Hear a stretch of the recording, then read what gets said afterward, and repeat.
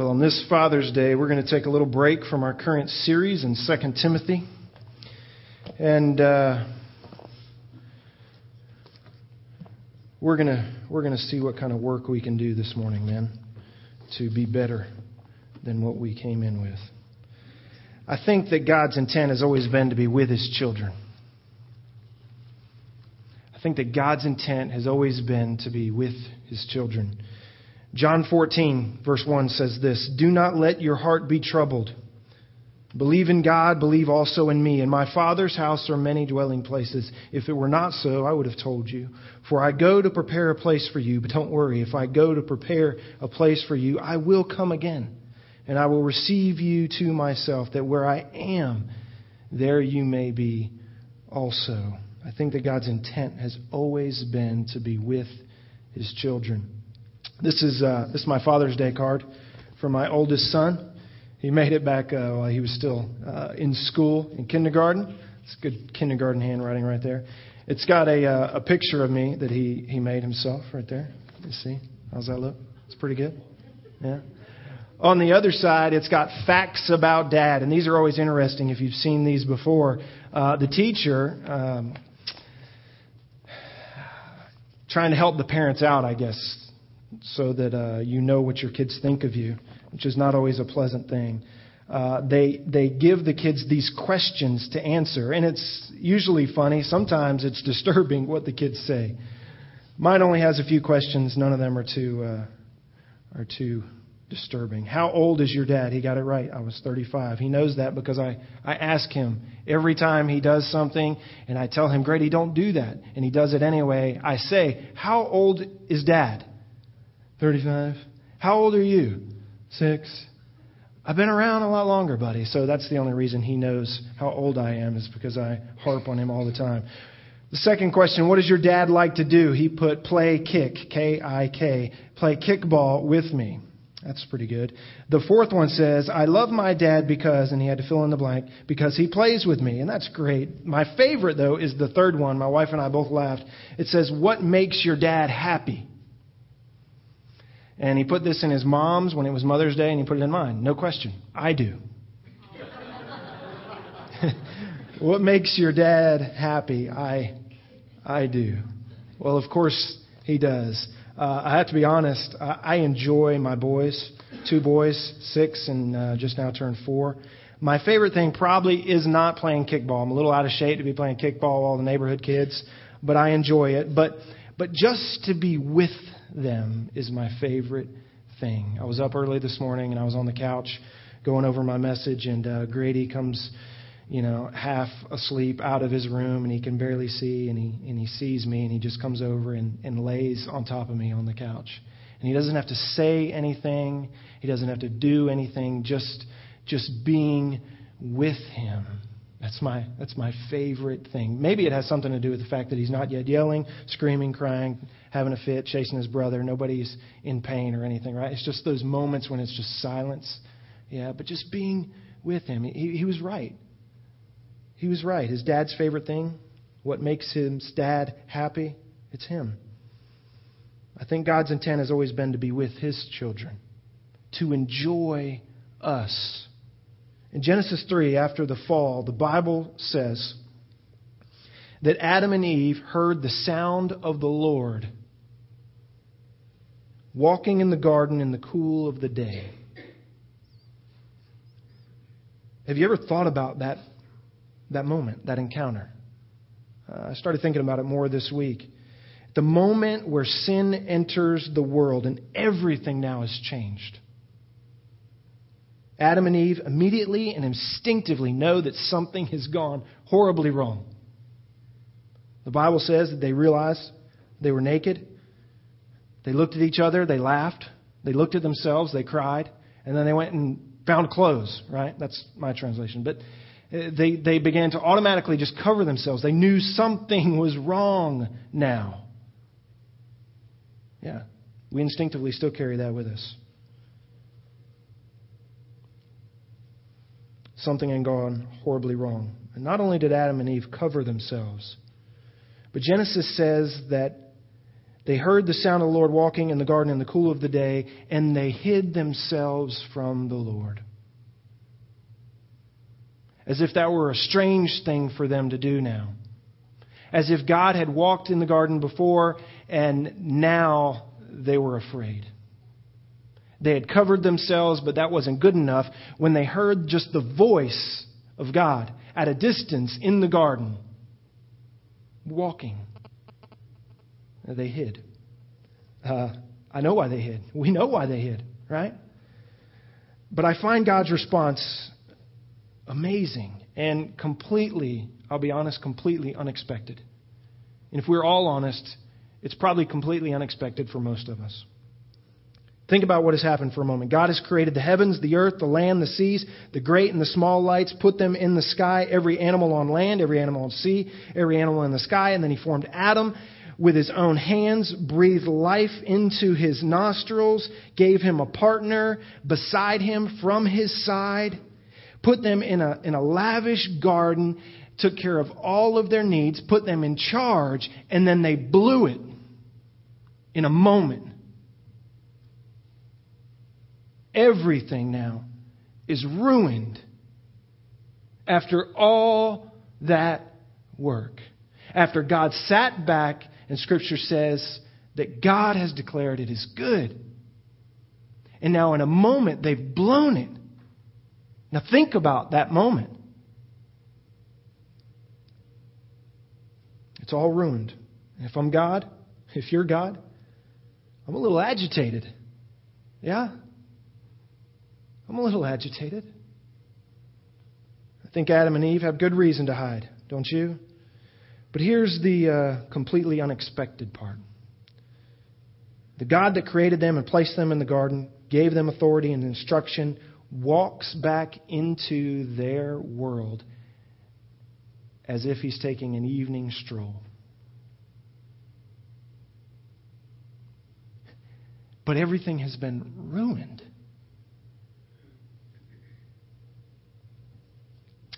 Commentator Matthew Henry points out that He doesn't descend upon the sinners from out of the heavens. Think about that. If you're God, in that moment, after all that's been done, after all of the blessings, and now in one fell swoop, it's all been ruined. Sin has entered the world. If I'm God, I'm not strolling onto the scene. I'm parting the heavens, and I'm coming down on the culprits. That's why I say this response by God is completely unexpected. Because He walks casually in. Matthew Henry says He isn't riding a black cloud or a flaming chariot. He walked. He didn't even run. It's all been ruined, church. And He walks. Matthew Henry goes on to say that He came in the cool of the day. Not in the night when we're doubly afraid of anything that goes bump in the dark. He came in the day. And He came in the cool of the day, not in the heat of the day, and apparently not in the heat of His anger. And He didn't even come suddenly. He didn't fall upon them as we might expect He would. He keeps a distance. They heard Him at a great distance, His voice as if giving them warning. Matthew Henry says, and it was likely a still small voice that came from God.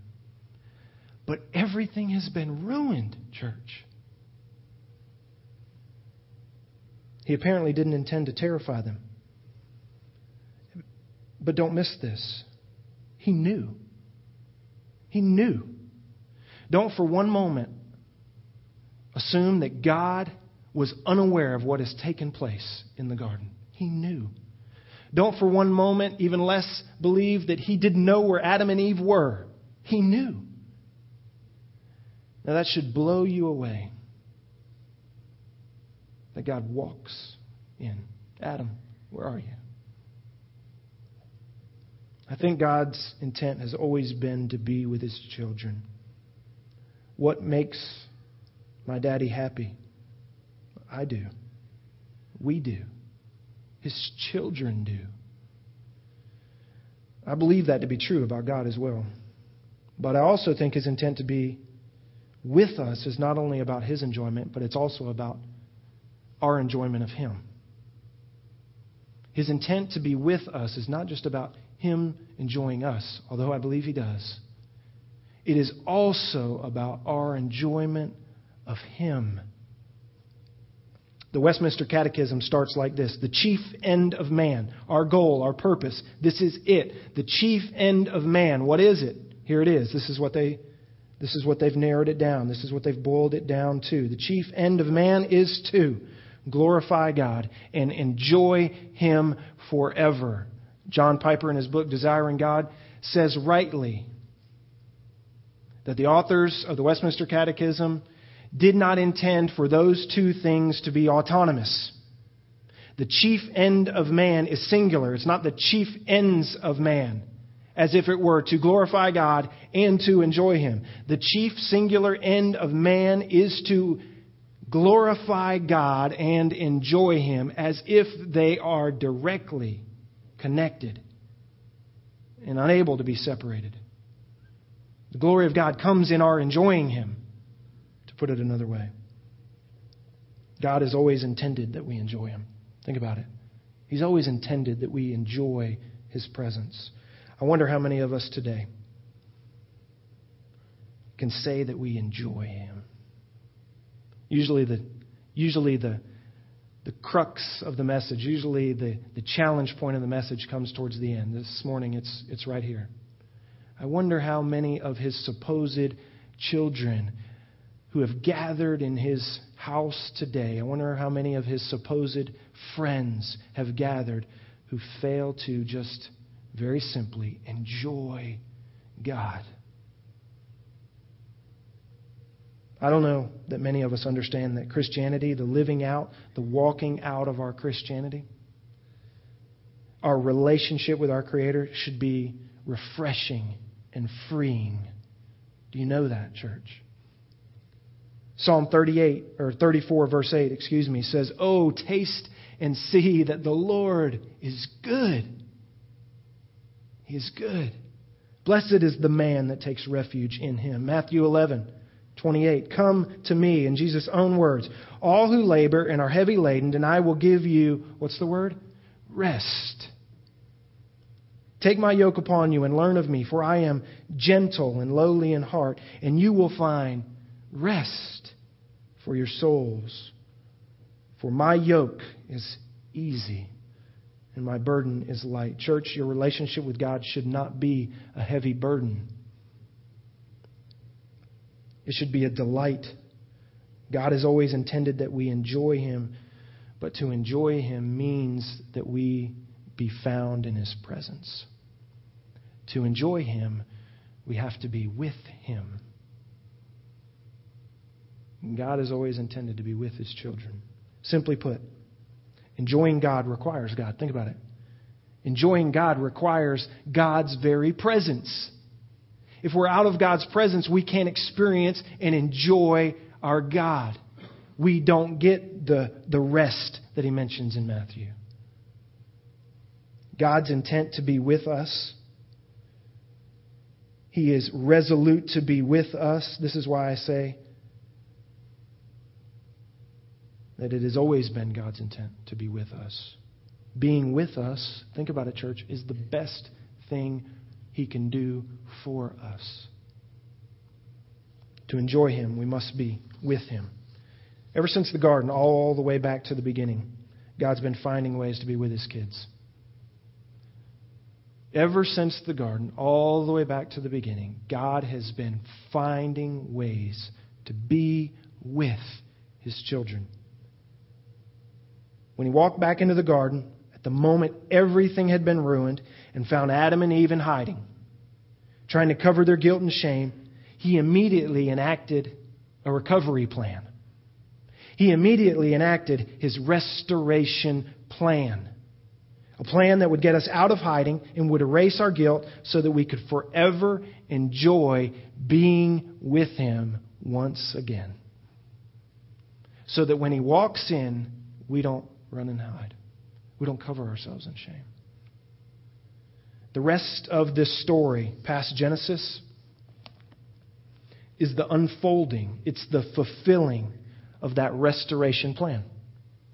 It wouldn't happen overnight, obviously, but all along the way you find God drawing nearer and nearer to His children, restoring the gap. He wants to be with His children. It won't be the same for a long time, but God doesn't relent. Things have changed.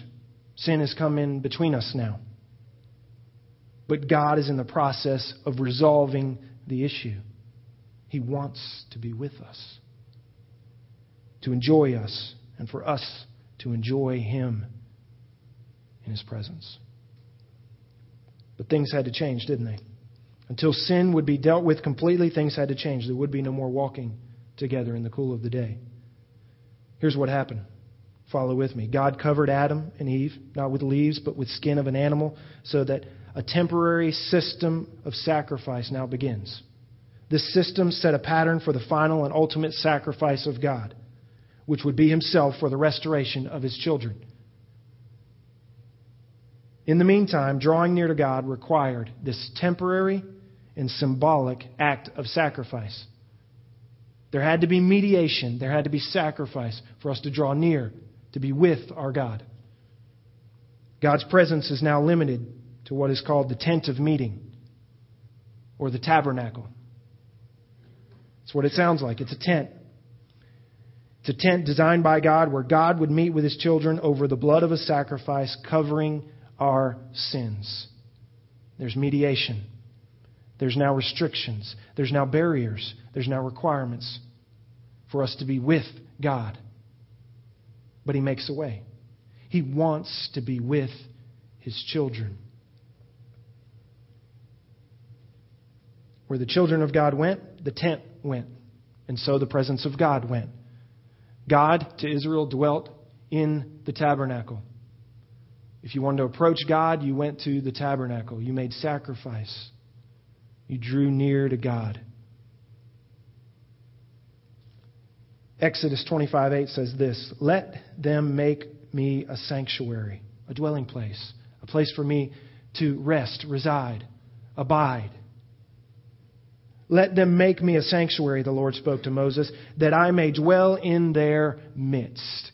God has always desired to be with His children. Now the tent and the tabernacle later gave way to a temple. When Israel settled down in the land, God settled down.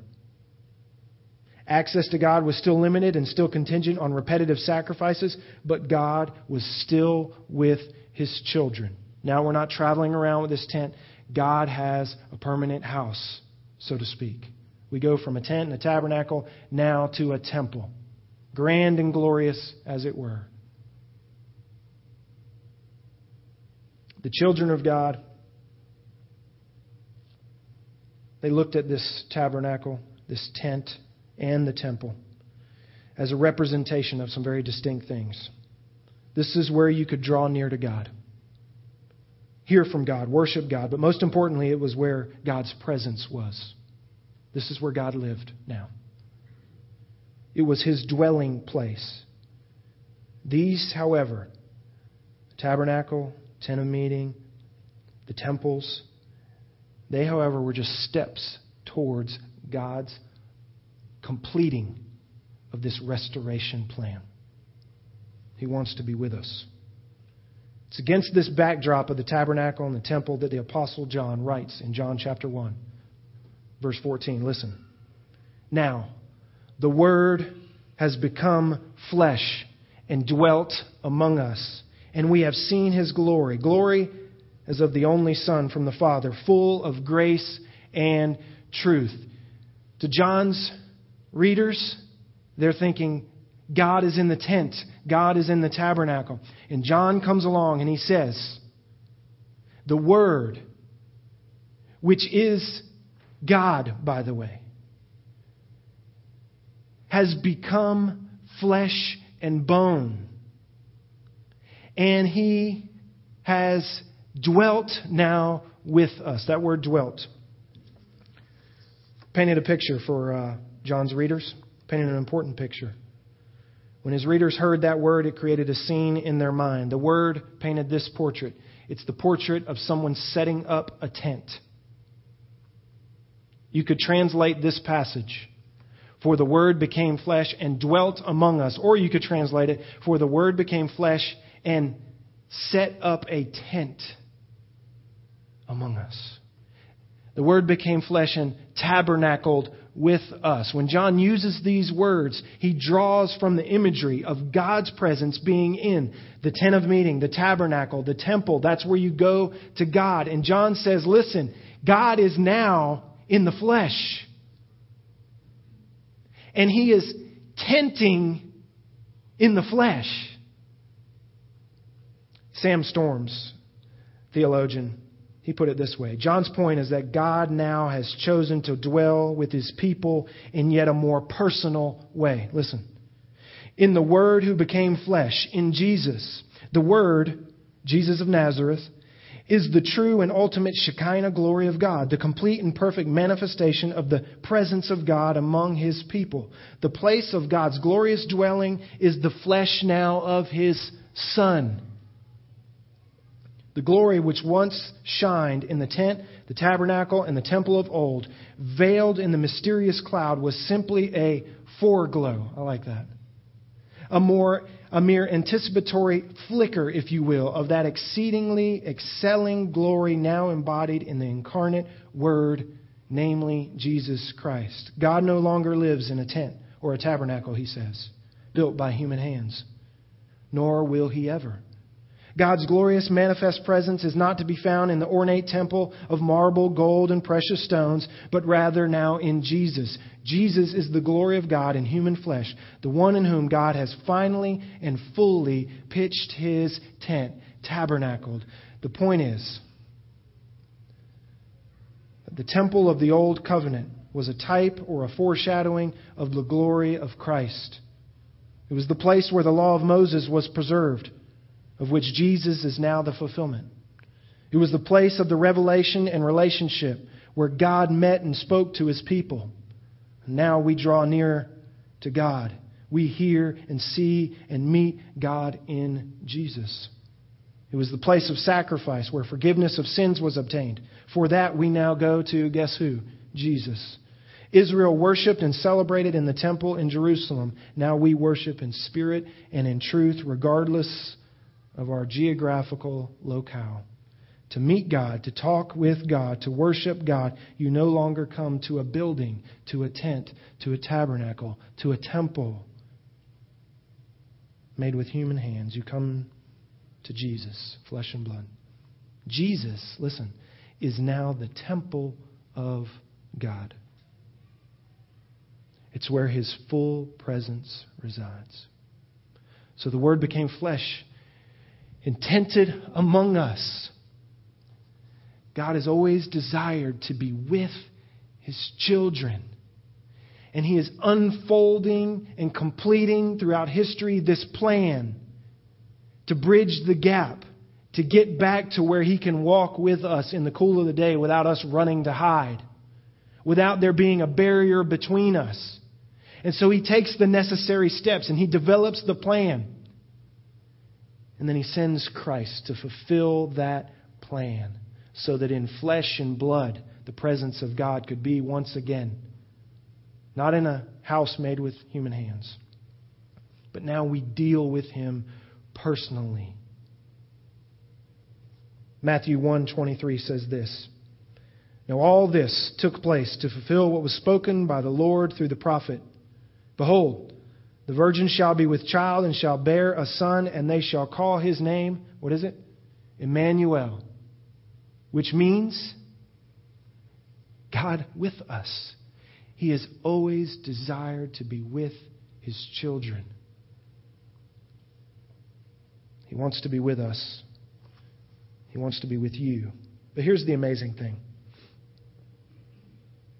If all that weren't enough, God doesn't stop there.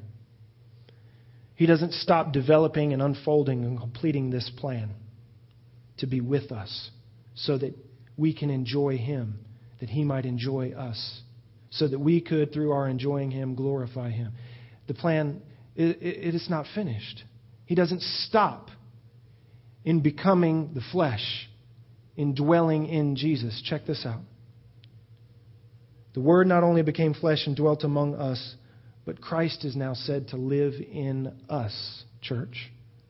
We have become, according to Paul and Peter, living stones.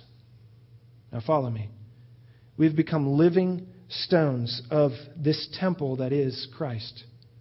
We have become what? The body of Christ. Isn't that what we refer to ourselves as? We have become the body of Christ.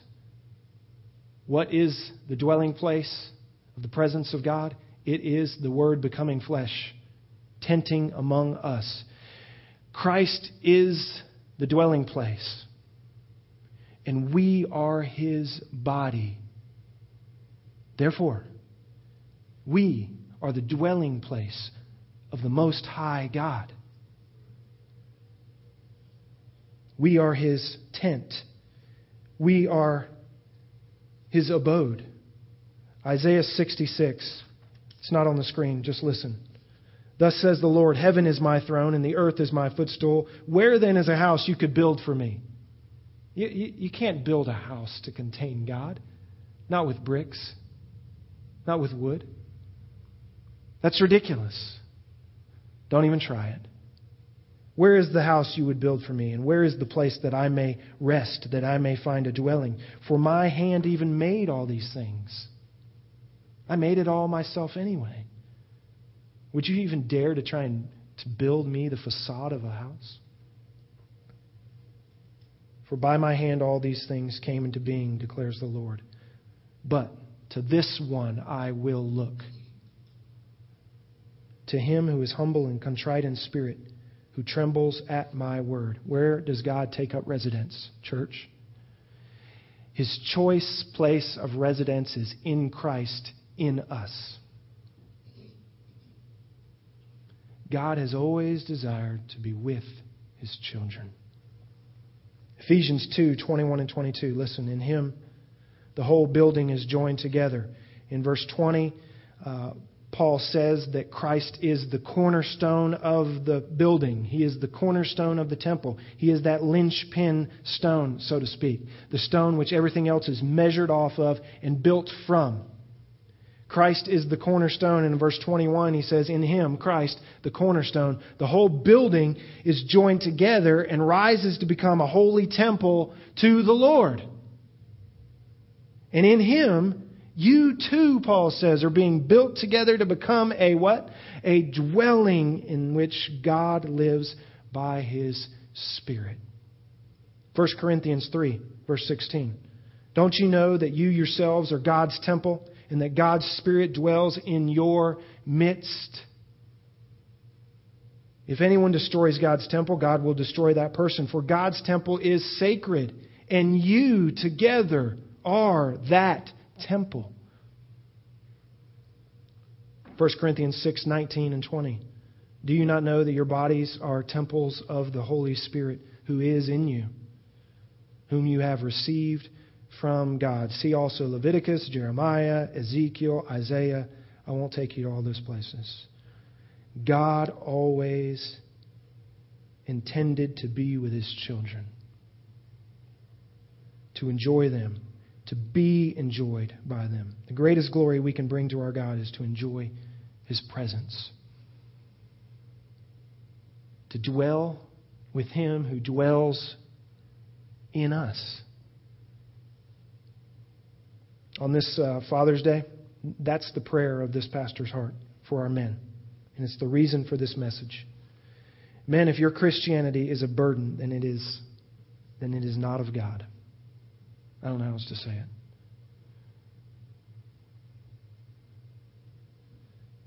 That's not to say that there is not some responsibility or duty or obedience to be expected of you. All of us. There is certainly all of those things. But above all, Jesus is to be enjoyed. To enjoy Him, you must be with Him. The video at the start had what seemed like 1,000 things that our kids need from us, dads. Let me give you just one that'll suffice for them all. Walk with Jesus and enjoy Him. Everything else will take care of itself. Walk in the presence of the God who is present in you. Enjoy, delight yourself in Him. Embrace the presence, rest in His presence. He has tabernacled in Christ now in you. Not in some building built with human hands. His desire is to be with you, that you might enjoy Him, that you might find rest and peace, power, understanding, knowledge, that you might find all that you need. His intent has always been to be with us. In this life, there are 10,000 things, however, that'll get in your way. Maybe it's sin. Maybe it's materialism. Maybe it's pride.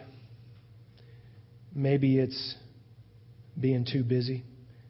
Maybe it's your career plan, your retirement plan. Maybe it's an attitude problem. Maybe it's an unrepentant heart. Maybe it's something you won't let go of. Maybe it's laziness. Maybe it's an undisciplined mind. Maybe it's a death in your family. Maybe it's a sick child. Maybe it's a ploy of the devil. And we could go on and on and on. There are thousands of reasons to be distracted from the presence of the God that dwells among us. So here's the challenge. Fight for it. Fight for it. Last week, Preston preached to you. He stood here and he gave you this image with the people standing up here that we have a choice. He said, every morning we wake up and we have a choice in our soul. Are we going to go the way of the Spirit or are we going to go the way of the flesh? Are we going to go the way of the Spirit towards the Holy Spirit, to the God behind? Or are we going to go through our flesh to the world and to the man behind it, Satan? Which way are we going to turn? We have a choice. There are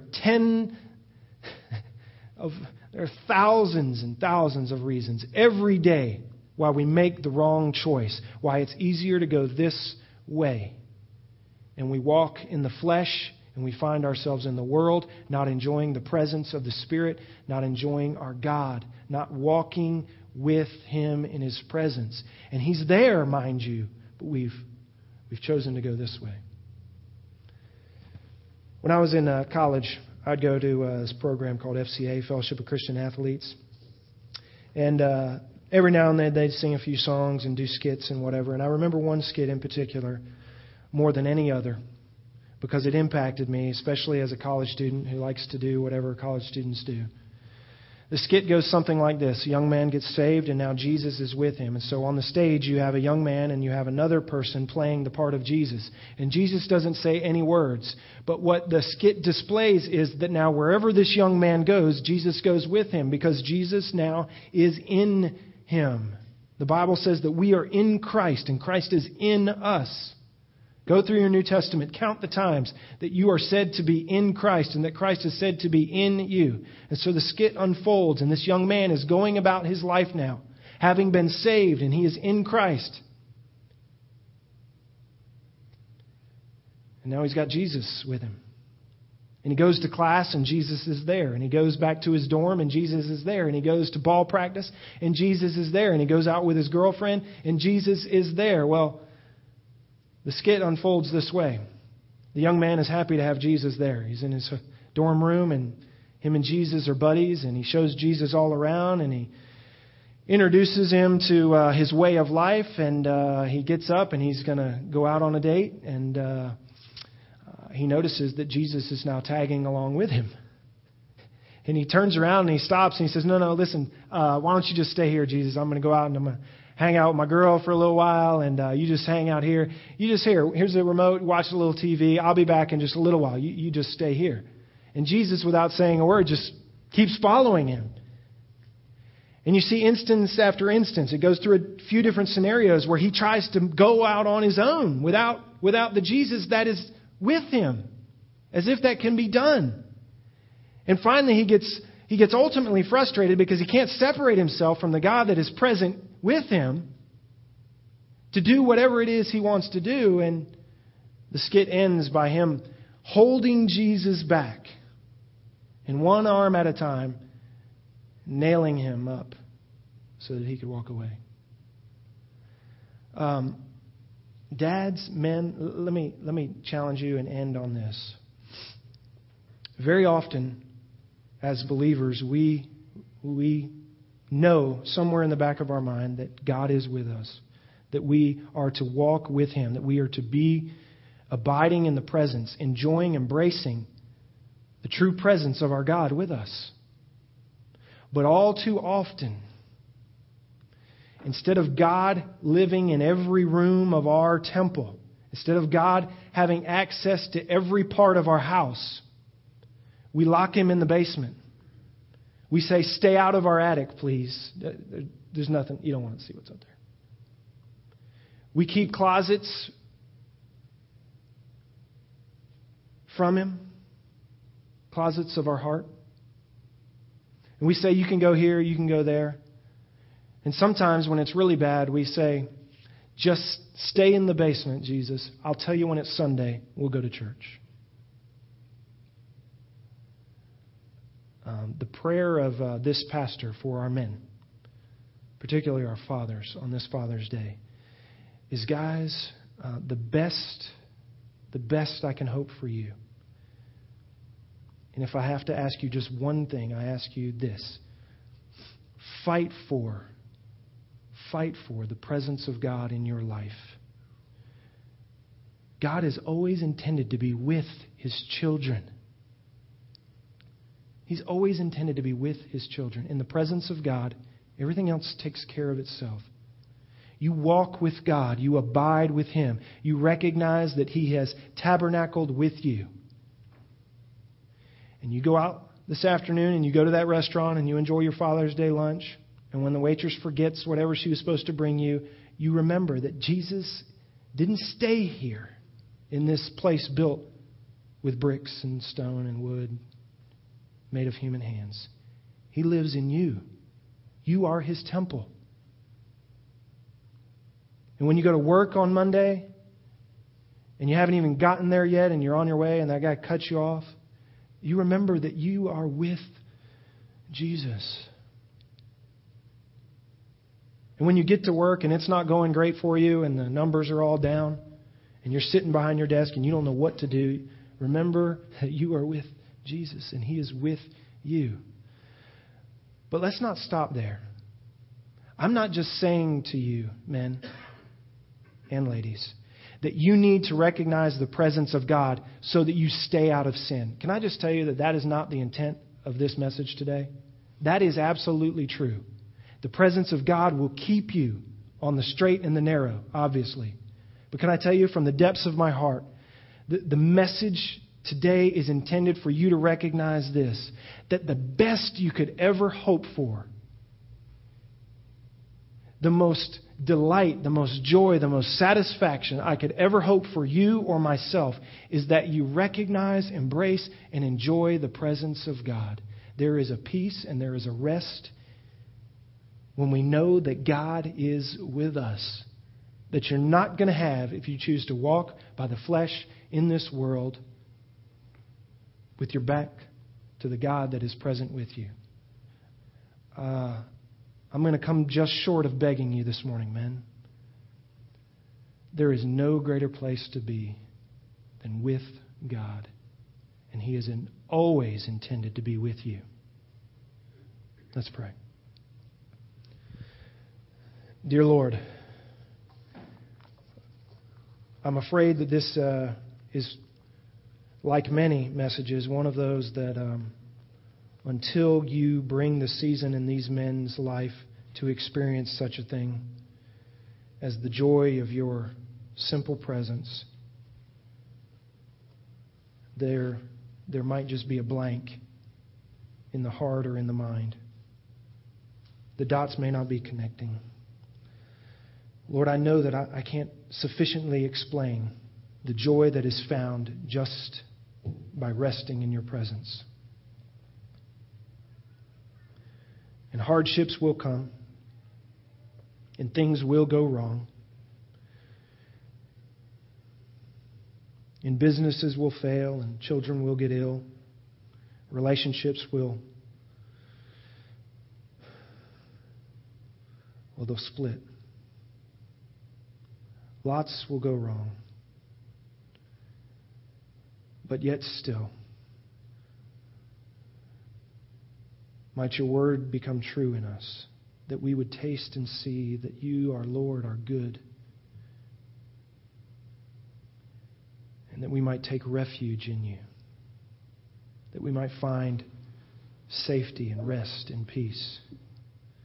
Oh, Lord, I could preach against sin. I could preach about duty. I could preach about obedience. I could preach to these men about what they need to do literally, practically in their life to be faithful, obedient men. But if I could pray one thing for them, if I could pray one thing for myself, God, would you be ever present with us? Might we recognize your presence? Might it become a reality to us in a way that maybe it has never before?